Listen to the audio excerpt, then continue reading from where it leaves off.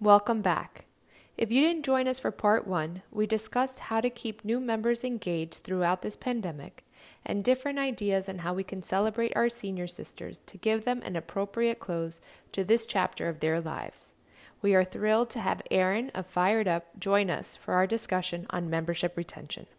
So switching gears just a little bit, another thing that we're grappling with at the national organization level is member retention. Obviously, this pandemic has had an impact on the experience, and we suspect that it may have, or we predict it will likely have an impact on the retention, either because women are away and perhaps they've lost the connection, or maybe there's other circumstances that preclude them from fully participating in a sorority experience. Mm-hmm. How could we strategize and think about retention from a holistic undergraduate experience perspective?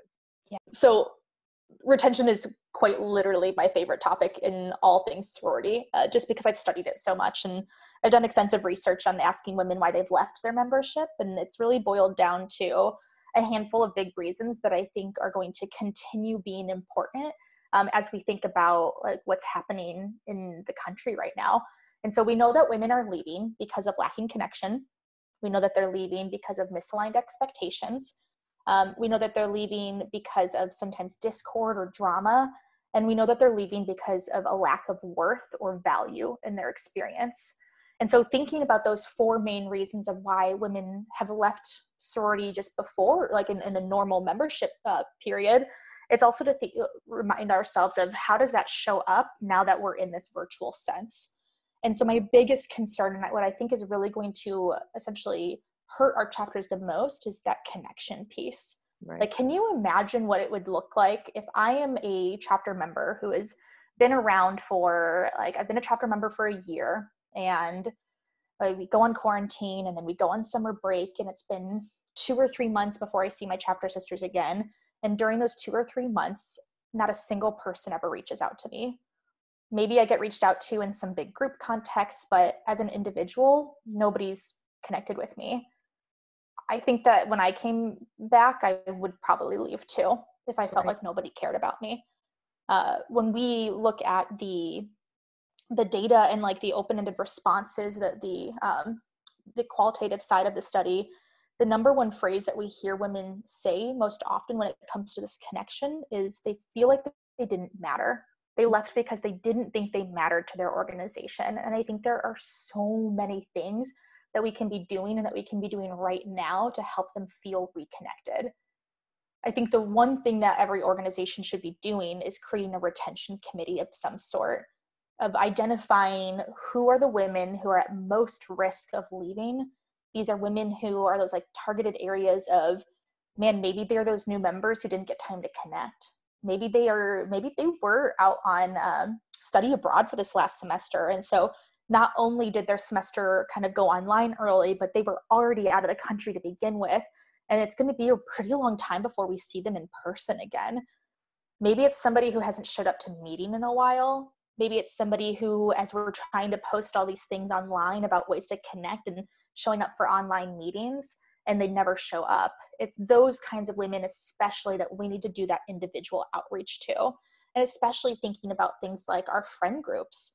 It's totally healthy for sororities to have friend groups. Where they turn negative is when they turn into cliques. And that's all about how inclusive and exclusive they are.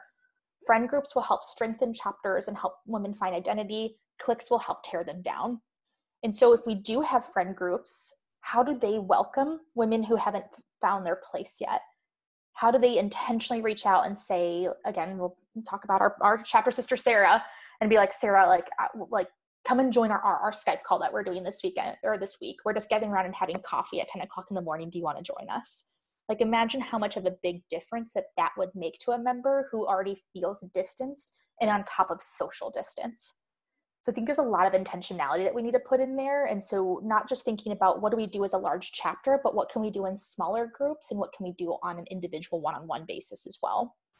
Absolutely. I mean, I think about just in my experience if I get a blanket email about something, it's very easy to disregard. If there is a huge group, I don't feel special. I don't feel like my personal contributions or membership would be valued. So I absolutely agree that we need to be very mindful of how we are connecting one-on-one with our women, especially those, as you say, that may be at risk because they may be on the cusp of maybe not returning, or maybe that's their position before this pandemic started. But even more so, I think our chapter leaders need to think and strategize of how are we going to be intentional about reaching out to those volunteers, or not volunteers, those members, because it is so important that we engage everybody and continue to form connections along the way until we're able to meet up in person again.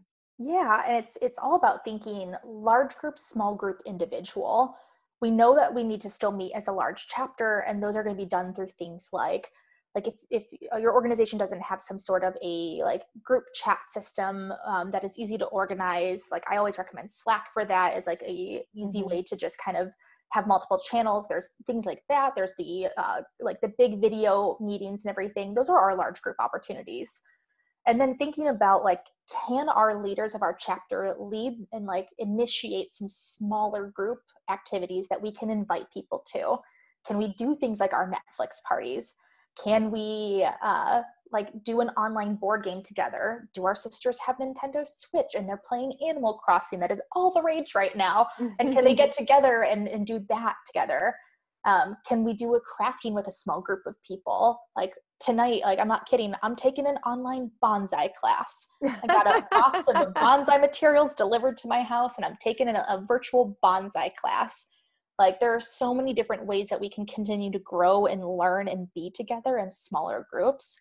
And then I think when it boils down to those individual, that's all just reaching out to somebody and saying, can we FaceTime for a little bit? I haven't talked to you in a while. How are you?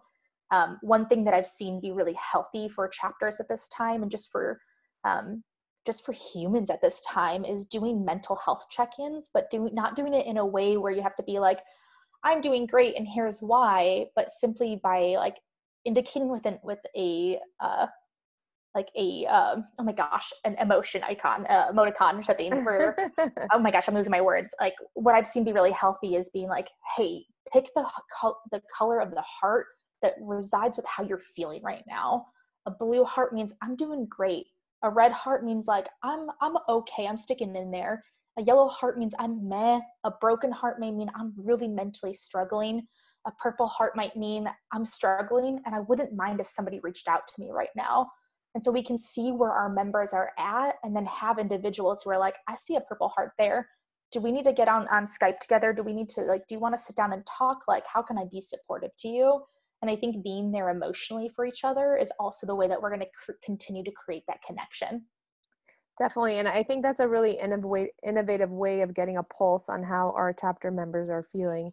I think it's also a reminder that we need to be vulnerable and honest with how we're feeling. I mean, Yes. While you and I are optimists, I'm sure we still have like fears and stresses and anxiety about different things. And, that's just because we're optimistic, that's not to say that we don't understand the gravity of the situation and the implications, that we see coming down the road. But, being in a safe space to articulate truly how we're feeling, but that can only happen if somebody asks how we're feeling, right? And I think that's the duty of our sisters, is to check in on one another, to ask those questions. How are you doing? How's it going? How are you feeling today, etc. So I definitely feel like that's a great recommendation of checking in, because unless we ask, we truly don't know. And then obviously the next step is to try to be there for that sister. Now that you understand a little bit about what her feelings are, or what her thoughts are surrounding the situation, then we could, try to be more proactive of supporting her. Yeah, and I think a lot of it is being really intentional with the language that we use too. So it's really easy when we ask people all the time, how are you? Oh, I'm great. How are you? Like it is almost like robotic of a response. But instead, like I've been changing like my way of talking to people and saying, what's one thing that you're doing this week that brings joy into your life? Or what is one thing that you're really struggling with that maybe I can lend a hand with? And so that I'm specifically not just saying, how are you? But I'm saying like, how are you doing well right now? And how are you doing not so great that maybe I can be like a friend and care for you? And so I think sometimes opening up a little different level and a different dialogue is what our sisters need, because they may not know how to respond to, when you ask someone how they are, they may not immediately be like, I'm struggling, girl. Like, I need somebody. They're going to go into like first instinct of being like, I'm fine. Everything's fine. Right. Well, it reminds me of recruitment, right? Like when we're like ladies, we're not asking the potential new members what their major is and where they're from, right? Well, we need to go a little deeper here, and we need to truly get to know where our sisters are or where our potential new members are. And so probing questions and in creative ways, I think, is certainly the best way to get to know where people are. Yeah. And like you hit the nail on the head. Like, this, essentially what we're doing through all of this is preparing ourselves to have better conversations when recruitment does come around too. So we can take a lot of the stuff that we're doing now as ways that we can educate and grow our chapter in their own conversation skills. I agree. Erin, do you have any last parting words for us or any words of wisdom you'd like to share with our listeners? Yeah, I would just say, like, along the lines of the retention aspect, is like the connection piece is so important, but we can't forget that we still need to align expectations and provide worth and value at this time too. Our chapter members are going to have a lot of questions about what this means for them, what this experience looks like. And we need to be careful about how we align their expectations of knowing that right now is not going to look like a normal rest of the semester. And right now, our summer is not going to look like how our summer typically does. And being really upfront with the information that we do have and the ways that we're trying to be flexible and supportive, and just trying to keep our chapter members as informed as possible to help align their expectations so that they don't want to leave and they don't feel like they're in the dark. Same thing applies to the whole aspect of making sure this is still worth it for them. There's got to be some value in all of this. What are some lessons that we can still learn? What are some ways we can still engage our chapter members in their own growth so that sorority continues to add value to their lives, even when they're not physically there? So I'm going to be happy to share some resources with you as well, some things I can continue through, but those would be my other parting words of wisdom.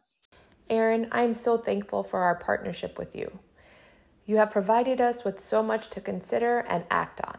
I think this information will definitely help our undergraduate women with regards to maintaining our connection with Sigma Delta Tau. If you want to learn more about the work Erin does, you can visit firedup.com. Thank you for joining us today. I'm Margot Manley Lima, and you've been listening to Sigma Delta Talk.